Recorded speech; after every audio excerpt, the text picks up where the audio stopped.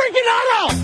This is Brock and Salk. Brock Ewert is my hero. Jay Buhner just punched me in the kidney. Powered through the Alaska Airlines studio. On Seattle Sports. We're going to accuse you of the interview. Doesn't really work that way, Sherm. This is a show that has my name on it. It kind of does, though. Brought to you by Carter Volkswagen in Ballard. Now here are your hosts, Brock Ewert and Mike Salk. Hello! Well, of course, the Mariners lost yesterday. It was a Wednesday after all, and that's been their MO all season long, losing on Wednesdays before we talk to Jerry on Thursday. But we will do that coming up in a half hour. I want to react to some of what I heard from Ryan Divish in the previous hour. And Ryan, kind enough to join us at 7:30, Mariner beat writer from the Seattle Times. And I'm not going to take his opinions necessarily as fact, because I don't think they're being presented that way. And I love what Ryan has to say. But there's a couple things in there that are very disturbing, if true. And I don't know whether you guys heard the same things I did or react the same way I do. But one of the first thing that jumps out to me, right? We went through the guys that are having trouble this year. I'm with Ryan. Yes, I would still DFA Wong. I would DFA Pollock. I don't see the value in keeping them around. And I would just move on, maybe even just for change's sake. But I agree, those are not the things that are going to change this team's fortune. The issues they've had at first base, third base, center field, catcher, and right field are significantly more important than the issues that they've had with Colton Wong and A.J. Pollock. Okay, fine. When I hear him say or suggest that Eugenio Suarez at his age maybe needs to be working harder on his body, that's a red flag for me. When I hear him say Ty France, who, by the way, is still in his 20s, needs to start working now on his body to do the right things so that he is where he needs to be over the next few years, that's a bit of a red flag for me. We hear about effort when it comes to baseball, and generally, the assumption when you hear about effort is how hard are you trying in the batter's box? How hard do you go after a ground ball? Those things are relevant, but it's hard to just be a try-hard guy in baseball and succeed. It's not basketball. It's not football. It's not hockey. Effort alone on the field won't get it done. It just doesn't. But effort to combat aging, effort in the weight room, effort to stay in shape, it didn't used to matter, guys. 30 years ago, nobody was in shape. You just play baseball. No big deal. Guess what? Those days are gone. Big time. And I was on Felix Hernandez for it at the end of his career. I think he didn't do the things in his early 30s to make the next few years viable for himself, and it cost him. He was no longer the pitcher he used to be. And it's great we can now go back and remember the glory years of Felix, but that was the problem. He didn't do the things working hard around the game, before all that stuff, to make himself great in the games for a longer period of time. I'm hearing, now this is just from Ryan, I don't know any of this myself, and I'm not telling you it's true, but what I'm hearing from Ryan are red flags when it comes to how much work your corner infielders are doing to make sure that they're as prepared physically for their stage of life. Concerning. That's an issue. Right? Julio, to me, I was not more concerned by what Ryan said. I kind of think he's absolutely right on track there. Julio there's no physical issue. And I don't think he's going to be a change his swing, change his stance, change his fundamentals kind of guy. More not after what he told us in the spring training about trusting himself and kind of blocking out some of the voices. I don't buy that. Yeah. Well, and that was how he was raised. I remember reading in one of the many articles about him last year that his dad wouldn't even let anyone coach him to change his swing growing up. So I'm not worried about him going down the Ackley route or the constantly changing your swing route or any of that, what we saw with Kelnick the last couple of years. But he's got to figure out a better approach. He's got to figure out a way to take pitches that are outside and raise his on-base percentage. I think what Julio's trying to do is raise his slugging percentage. And I think if Julio were to concentrate on raising his on-base percentage, the slugging would follow. Honestly. He's so freaking strong. He swings so hard naturally that if he doesn't need to focus on his slugging percentage. To see him try to take that turn. I don't know if the more the team struggles, the more pitches. Yeah. He needs to see more pitches. He needs to take balls that are outside the zone and force the pitchers to come to him. And when that happens, he will be Julio again because he's otherworldly talented. And I honestly believe it will. I have zero doubt. Well, there's no such thing as zero, but I have very little doubt. He's got to do it. And maybe that won't be until next year. I liked what Ryan said about him learning what it takes to be good this year. That you don't just get to fall into it. That it takes effort to continue to rise the ranks and be better and better and be a superstar. Game came pretty easy to him last year after the first month when he got screwed by the umps. After that, he just kind of did his thing. Well, guess what? The league adjusts. Now you got to adjust. And maybe he's not going to do that as quickly at his age, but by this offseason, that's got to be a huge part of what he does because they're banking on him to be a superstar, and he's not played like one this year. Will he again? Yeah, I absolutely think he will. He's got all the other ancillary factors, and I think he's perfectly capable of working hard, but he's going to have to figure out that approach, and that takes discipline. That takes effort.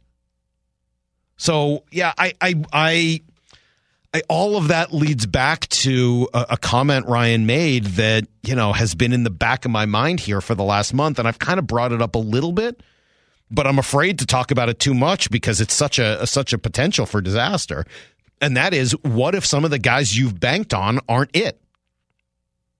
Right? I mean, you kind of banked on Ty France being your first baseman.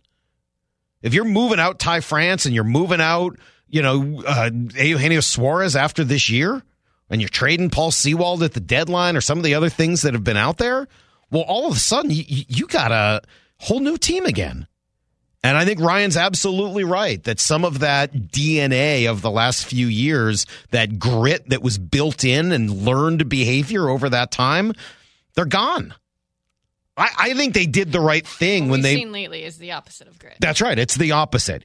What is the opposite? It's give up. They got a give up factor. That's what I've said a few times. Did they need to bring back Mitch Haniger? No, they couldn't. Certainly not for the money he got paid elsewhere, the injuries, lack of production. They couldn't bring back Mitch Haniger. But the Mitch Haniger personality was probably helpful. They couldn't bring back everyone. They didn't need to bring back Adam Frazier. But he learned at some point last year, and you heard Divish say he was having so much fun winning, that maybe that was, the guy came up with two of the biggest hits of the year in the playoffs. They need more of it. Like I don't know where it comes from, and I think if you start to turn over too much of your roster, then you don't stand for anything, and then you're nothing. So I don't know what Jerry does next. I don't know what direction they go. I think you've got some real question marks if what Ryan is saying is true at first and third, in addition to what you've got going on in right field and second base and some of the other question mark spots. I don't know where Cal Raleigh kind of escapes conversation here because I think no one knows what to make of what he's done right now this year.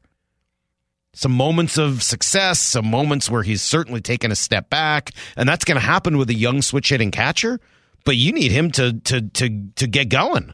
That was what drove your team last year, is when he turned himself into a great player instead of a bad one. Well, this year he's been somewhere in between. And unless he continues to show progress, well, that's a question mark position all of a sudden again, too. That's the fear. That's the real, it's not whether or not the Mariners make the playoffs this year. Man, honestly, 1 year, it stinks and it makes you mad, but you get over it. As long as you're looking at it and saying, okay, I see what they're building. And I like a lot of what they built. And the pitching staff, you got to keep coming back to it, is World Series worthy. But that's a lot of question marks you start to ask yourself about this offense. And it's not just, did they need to go get one big bat? No, it's what about the guys that you banked on? Are they going to be part of it? Or if you get one guy, can they slot into a different role and everything works out? I don't know the answer to it. And I don't know that anybody does right now. But they've got a couple of weeks here, not even until the trade deadline, and they're going to have to know the answers to some of these questions because that's one of your windows to make moves to try to improve.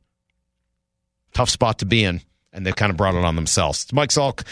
No Brock today. He will be back on Monday. Jerry Dipoto will join me in 20 minutes after Need to Know next. Need to know. 15 minutes past every hour with Brock and Salk. Here's what you need to know. Up first. From bad to worse, it seems to have gone for the Mariners. The first half was not good, but okay, fine. They put themselves in position, and unfortunately, the second half of this season has really gone the wrong direction. They've lost 4 of 6 at home in what was a crucial 10-game homestand, and they've done it with a bunch of blunders in addition to their normal problem scoring. Last night, it was a pass ball that really cost them after they tied it up in the 8th. All tied up in the 8th inning, the 1-1. It's high, and it gets out of the glove of Murphy. Here comes Kepler. He's on his way home, and he scores. It was a slider up, and Murphy could not put a squeeze on it. It trickles to the backstop, and the Twins take an 8th-inning lead. It's 4-3 Minnesota. Yeah, pretty brutal. Luis Castillo had pitched okay. I mean, he maybe wasn't his best, but struck out 11, gave up 3 runs in 6 innings. That's a quality start. They did get a game-tying home run from Gino Suarez after Tom Murphy had hit one, so it was tied at 3. And then you give up 1 in the 8th, and then all of a sudden Devin Sweet comes in and gives up 2 in the 9th, and they just don't seem to have that ability to get, back into a game, and especially, with the way this offense has gone this year, they've had some issues now all of a sudden pitching, specifically with all the lefties in this lineup for Minnesota. Their left-handed hitters in this series have been really good. Coming in, certainly Julian, the second baseman, is off to a really good start in his career. He's a tough out. Doesn't chase. He's got enough power, and Kepler's had a really good series as well, and those guys continue to hurt us. Yeah, they did, and the home run ball and everything else just sort of all gets to them. So you take a look at where you're at. You're 10 back at Texas. It was just a few days ago we were saying they were 6 back. Well, now it's 10. You're 5.5 out of the wild card. You're 2-4 in the homestand, as I said. You play one more against Minnesota. Matinee game today, George Kirby and Pablo Lopez at 12:40. And then Toronto comes in for a weekend series against some good competition. This is absolute must-have crunch time for this Mariner team.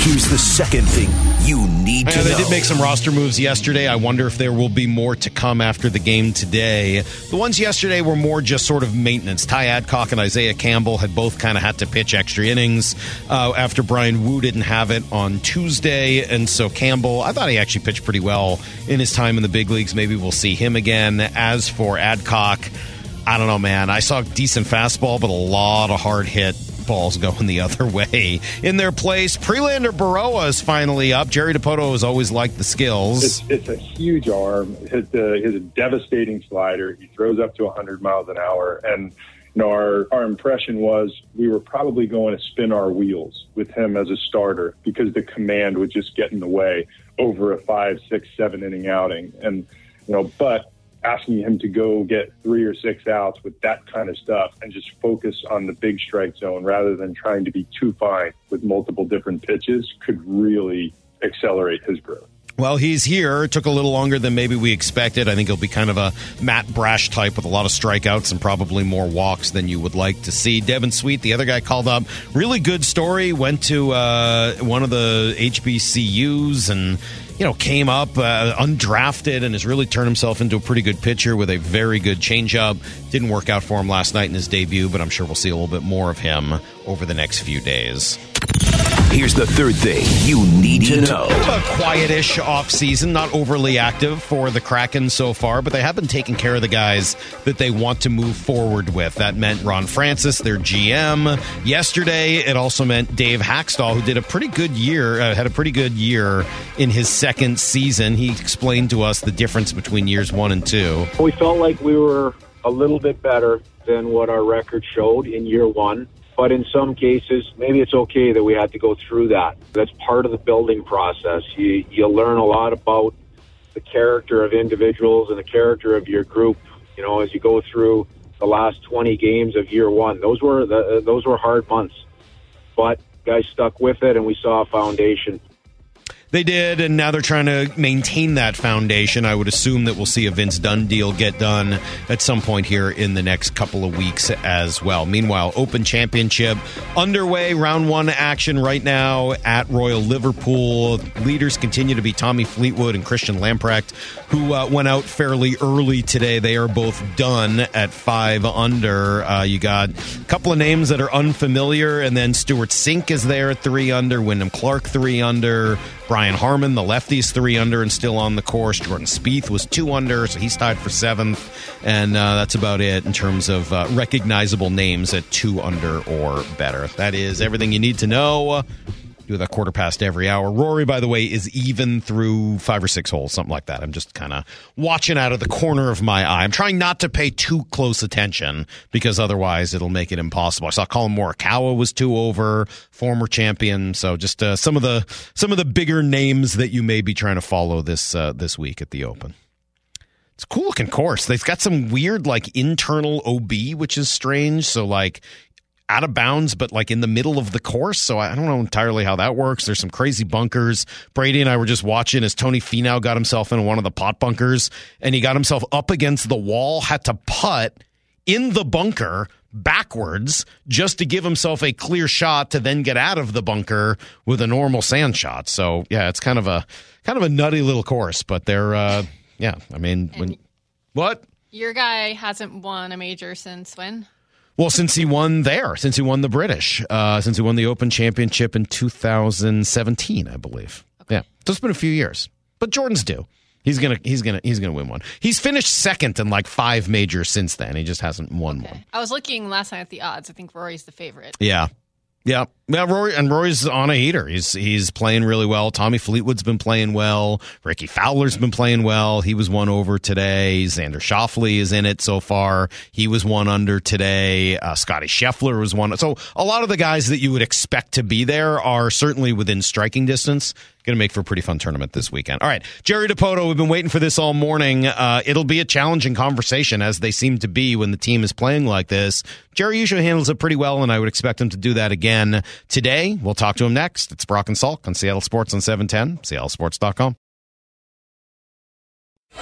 The Jerry Dipoto Show, presented by Seattle Pump and Equipment on Seattle Sports. Well, it's Thursday, and it is time for another Jerry Dipoto Show. We do this every Thursday at 8:30. Jerry, good morning. Good morning, guys. Just me today. Brock is taking his final days of vacation here before the football season begins. But you know, we've seen this team come out of the break and probably not what you were hoping for. How would you describe what we've seen since the All-Star break? Certainly not what we saw headed into the All-Star break, but in different ways. Since we came out of the break, we've had a start and go offense. There've been big innings or nice days, but nothing consistent, which is kind of a repeat of most of our first half. And, what's been a little unusual coming out of the break is that our pitching has wobbled. And, we just haven't really done the things that we do on the mound. And that's led to a couple of hard-fought series, truly. I mean, we didn't play well against the Tigers, and, Bryce came up with a good one on Sunday, and we salvaged the game. And now with the series with the Twins, we just haven't given ourselves much of a chance. I thought Luis Castillo was very good last night. One of the stuffier outings he's had as a Mariner. But by and large, our pitching just hasn't put us in a position to win games as it usually does. Well, it also kind of feels like some of the mistakes have compounded on themselves at times. But where do some of the mistakes come from? It's just something that when you're pressing, you do things that stand out as odd. And, I don't know what it is about this season or why it has been this way with our team, but, we found a way, in the previous 2 years, we found a way to do the clutch thing. And in these past few months, we just found a way not to do the clutch thing. And, I think getting thrown out twice at home plate in a 6-hit first inning the other night that's a tough one to swallow. Last night, just whiffing a ball that's right there just above the strike zone. It's probably that's with the bases loaded. They're not things we normally do, and these are not players who are all mistake prone. There's some who are more likely to run into a mistake than another, but by and large, it's just something that has vexed this team all year long. We found a way to do the thing that we can't do in order to win the game, and that's the way it's resulted. So what do you do in your job when you see that? What do you do? Like we've done all year long, and like I think Scott has done, it's trying to urge the group. I know in recent weeks he's tapped into don't try to be the hero in the batter's box. It's a very similar mentality across the rest of the game. It's just trying to stay within yourself and do what you do to affect the game. And you can't go out and hit a 5-run homer. You're not going to go out there and strike out 6 hitters in an inning. And it's just staying within your game. And I think so many of our guys right now realize the urgency and our need to get on a roll that's beyond, win 4 or lose 4. It's been a very back and forth season. And it's very unusual. We've been doing this for a long, long time. And we're a 500 team. That's about as mediocre as you're going to be. And we've done it in a very 500 way. We never separate very much from the win 2, lose 2 type scenario. And typically a team gains more traction in one way or the other. And we've just not been able to find that. Are there buttons left to push? I don't know is the answer. Right now we're dealing with, we're a little banged up. The short starts coming out of the break has put some stress on our bullpen. So we're tapping into a good deal of our depth. We had already tapped into our depth, and in addition to the back and forth game, we've done what we've done to this point in July. We're nearing our 100th game. And I think we've only had one starting pitcher with any meaningful, track record for Major League service, or one that existed beyond 2 years. So it's, we've really exercised a full organizational, I guess we've tapped into our organizational depth to play to this point. I'm not sure that there's much more there that we can go tap into. We are headed into the trade deadline. We've not really separated ourselves in a meaningful way to be aggressive on the buying end, but we're constantly trying to find ways to make ourselves better, and we'll use these next couple of weeks of July to consider those ways, whether it's better to make a push for the 23 season or to better situate ourselves for 24. So when I hear you say that, what I hear you saying, and maybe I'm wrong, is that selling in some fashion is not off the table. No, and it never has been. I think in when you've asked that question in the past, I've always tried to answer it as honestly as I can. We are always, 1 foot in camp of buyer and 1 foot in the camp of the seller, believing that the best way to approach any trade deadline is with the mindset of how do we make the Mariners better? And it's a broad question that can be answered in a lot of ways. So, in years past, we've done a little of both. Last year, we were very aggressive in the trade market for what I would call, the big fish, and we were able to land Luis Castillo. This year, we're probably not going to be in that market. We're going to be more in the margins market, or trying to find a way that we can get a little bit better in 23 and better situate ourselves for 24. Because one way or the other, we've learned a lot the first half of this season, and I think there's a public narrative to our offensive team, and there's the actual, and the actual is we're about an average Major League offense by most advanced metrics, and we need to find a way to be better than average. And in order to do that, we can tap into a lot of different avenues, and some of it's going to come from our system, some of it's going to come from outside, and it has to. And maybe that starts now. So what does that mean? What are the differences there between sort of the public narrative and what you're seeing in advanced metrics that leads you to say it's average? We've hovered right around a 100 WRC plus or OPS plus for most of the year, at least most of these last 3 months. That is average. We do it in a slightly different way than is, I guess, pleasing to most onlookers. We don't hit for a high average.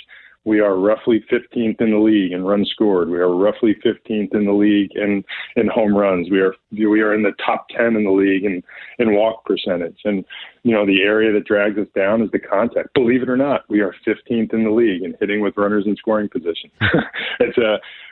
When we're watching it, I think the expectations around this team were that we should have already won our 110th game. Luis Castillo should have already qualified for the Cy Young. Julio should have already joined the 50-50 club. And win two, lose two creates this mad frustration.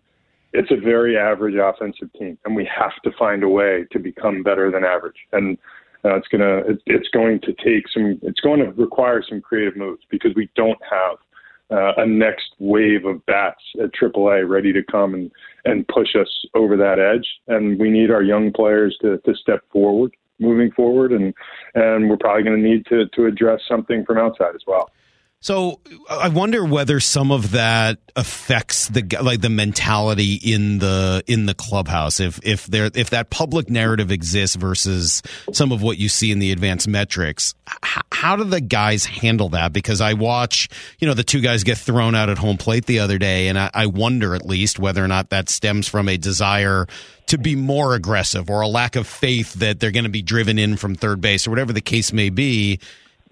How much do they seem to understand some of those differences, if that makes sense? I think they understand them. I think that's why the mistakes happen. And you play tight. You're trying to deliver. You're trying to tell, a different story than what happened last night, in a game where we were, on the wrong side of it. And the players feel that pressure, they really do. And I don't think it's a lack of belief in the fact that the next hitter up is going to drive you in at all. It's an area where you are trying to do more than you're capable. And I know it sounds like a broken record through the weeks in saying this. When you are trying to do more than you are capable, you are almost always going to do less. and yet every time as competitors we get in that situation, and we want to please. We want to please people. We want to please fans. We want to please coaches. And you go out and you push yourself beyond, or you try to do a little more than you're capable. Or in that moment, when it's on the line, you squeeze the bat a little bit harder, or, you're guessing.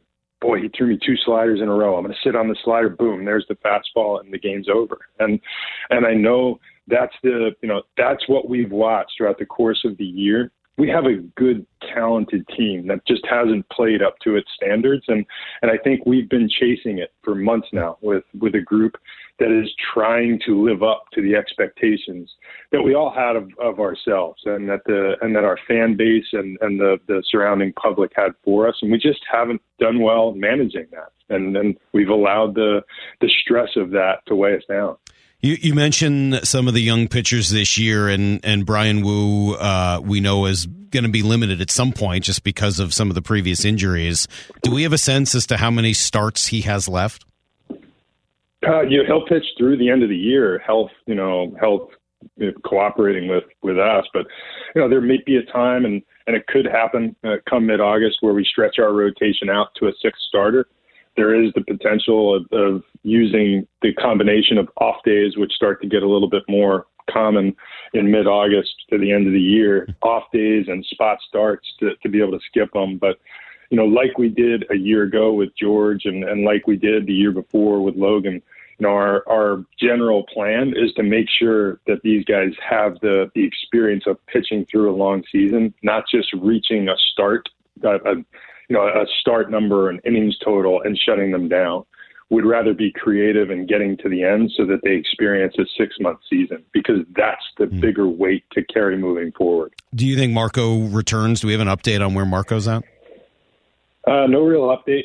Marco is still he's still not in a throwing program, so impossible yet to tell when or if he'll be back. Minimally, it will take weeks, not days, for him to get back into a throwing program and build up the innings to be able to contribute. So the clock's ticking, and hopefully we'll get an update today that is a positive one, but I can't really give you any update beyond he's still not in the throwing program, and we don't have a timeline for his return. I think about what you said there about trying to be creative and needing to, get your offense above average. And it makes me wonder, and I'm not sure exactly how to ask this question or how you can answer it, but I'll give it a shot.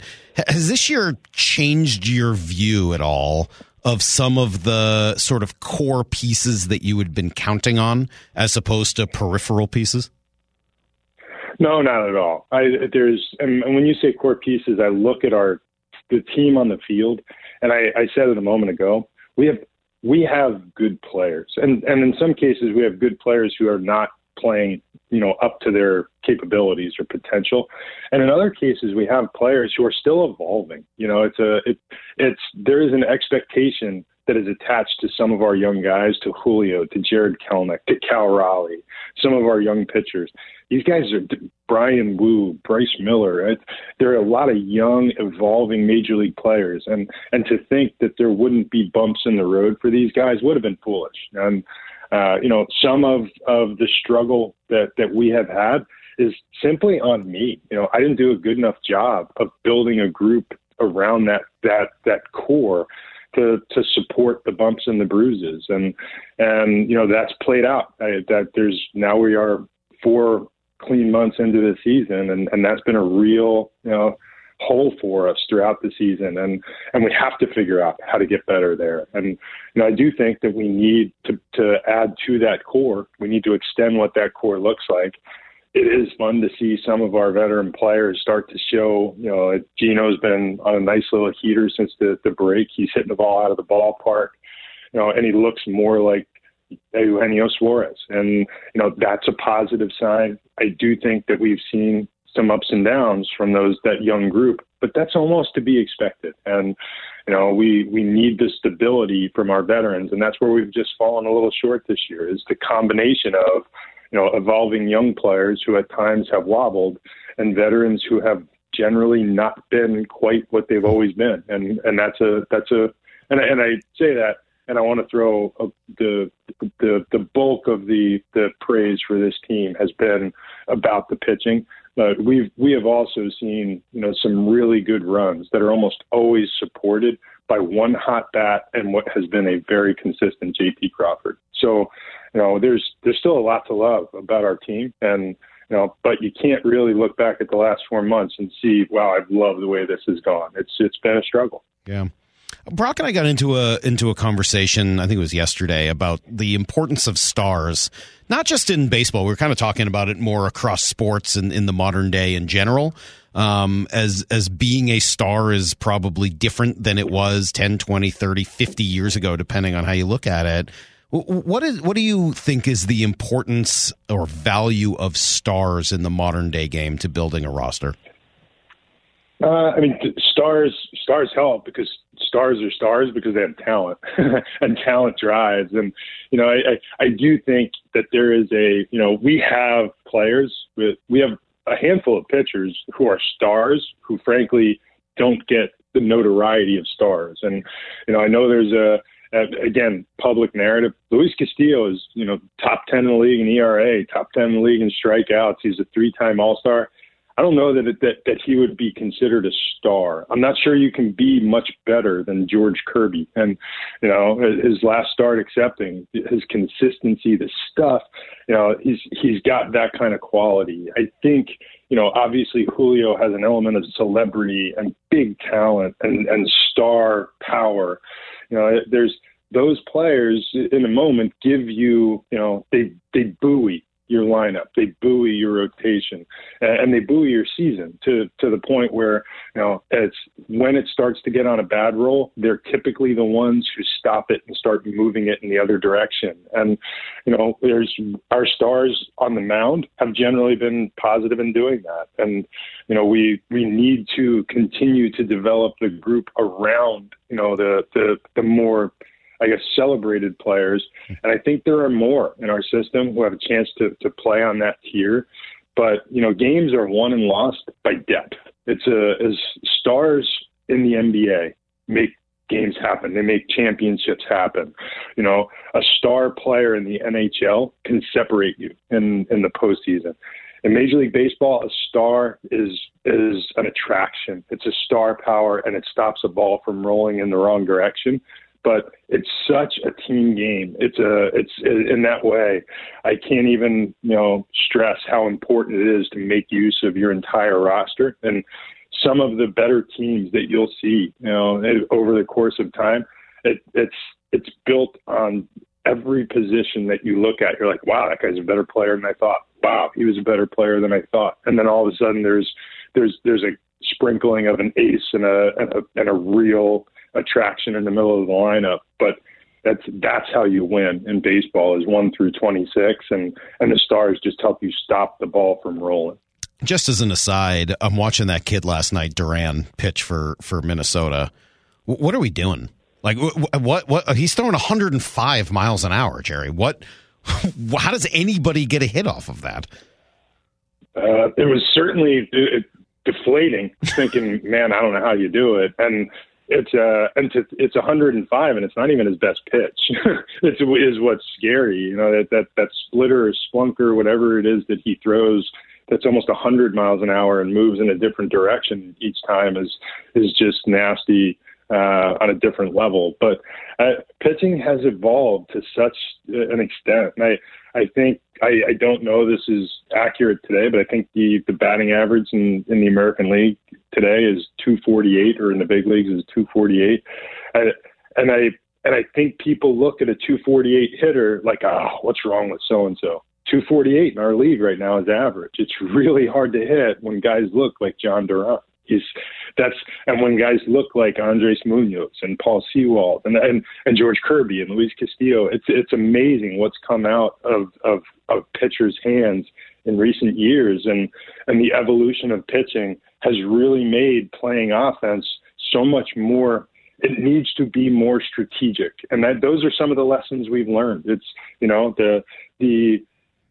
You're always going to be able to draw a walk. You're always going to be able to manage an at-bat. You're always going to be able to choose which pitch that you swing at, but it's becoming harder and harder to put balls in play.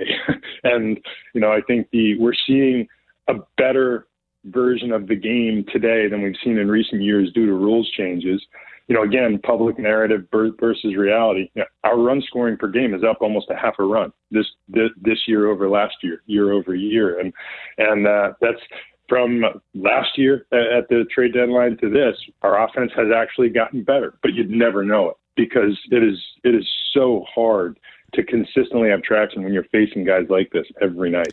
Yeah, it's tough. I mean, I hear what you're saying, and I understand that, members of the public or media or whomever can certainly, run a little wild with narratives, but it is hard to also at the same time sort of ignore the eye test. And, we're sitting here, as you said, almost 100 games in and seeing Texas start to kind of pull away a little. I hear the frustration in your voice. I know you sense the frustration in the fans and everybody else who's been kind of watching the team this year.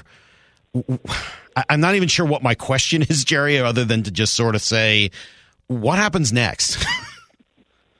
Yeah, no, and you say it, and I think, the question is, I'm not criticizing, the eye test. Right. I've seen it too, and every Thursday I get on with you and tell you I see it too. What I'm trying to do is I'm trying to defend the fact that our club is not rolling out there and rolling over. They are playing like a mediocre baseball team. And that's, right now that appears to have been our 4-month fate. And, what comes next is we flip the script. And like last week, like the week before, like every week that I've come out and talked to you since we've experienced these struggles, that's going to happen with our young players taking the step forward. It's going to happen when players with real track records start finding some traction. And it's got to be more than one at a time. Leading into the break, we had a couple of hot hitters and we won 7 out of 10. That's the thing, is having more than one hot hitter. That's coming out of the break. Gino's swinging the bat pretty well. Not a lot going on up and down the lineup otherwise, really. And again, JP's been consistent as all get out. So we have to figure out how to get multiple hitters moving in the same direction to score runs. And here, new element to bring to the table. We have to get back to doing what we do on the pitchers now and getting ahead of hitters and being efficient in our pitch counts to get deeper in games. Jerry, I appreciate you coming on. Obviously, it seems to just be remarkable how many Wednesdays this team has managed to lose right before we have some of these conversations. But appreciate you coming on and joining us. And we got a day game today, Kirby on the mound, beautiful day at T-Mobile Park, and try to split this series and then on to Toronto this weekend. So we'll talk to you next week. Thank you. You got it, man. All right, there you go. There's Jerry Dipoto. There's a lot in there, and I hear some of the look, it's frustrating. You can hear it in Jerry's voice. He's not wild about what his team is doing. I see that some of the are they an average offense? I don't know, man. I don't know that I can say that. I think that the eye test certainly tells us that they're not, but it's beyond that, right? I mean, maybe you got to adjust for park factor, and that changes things a little bit as well, but Luke Arkins texted me or tweeting here that, they're 17th in runs scored. Yes, that's near average, but 25th in on-base percentage, 24th in slugging. I mean, they're 19th in WRC plus, which is, near that 15th mark that Jerry's talking about, but they're a little below average. I don't think they're the worst offense in the league, which is where they kind of get, narratived out to. They're not. They're not the worst offense in the league, but they're a below average offense. I think we could probably say that's a good description. They are not quite an average offense, and they needed to be at least average this year, if not better, given the pitching that they've had. That to me is the long and short of it. All that being said, everyone's going to take something different away from what they heard from Jerry Dipoto, and I thought there was a lot in there. There was one word that stood out to me above any other, and I'll tell you what that is next. Brock and Salk, Seattle Sports on 710, seattlesports.com.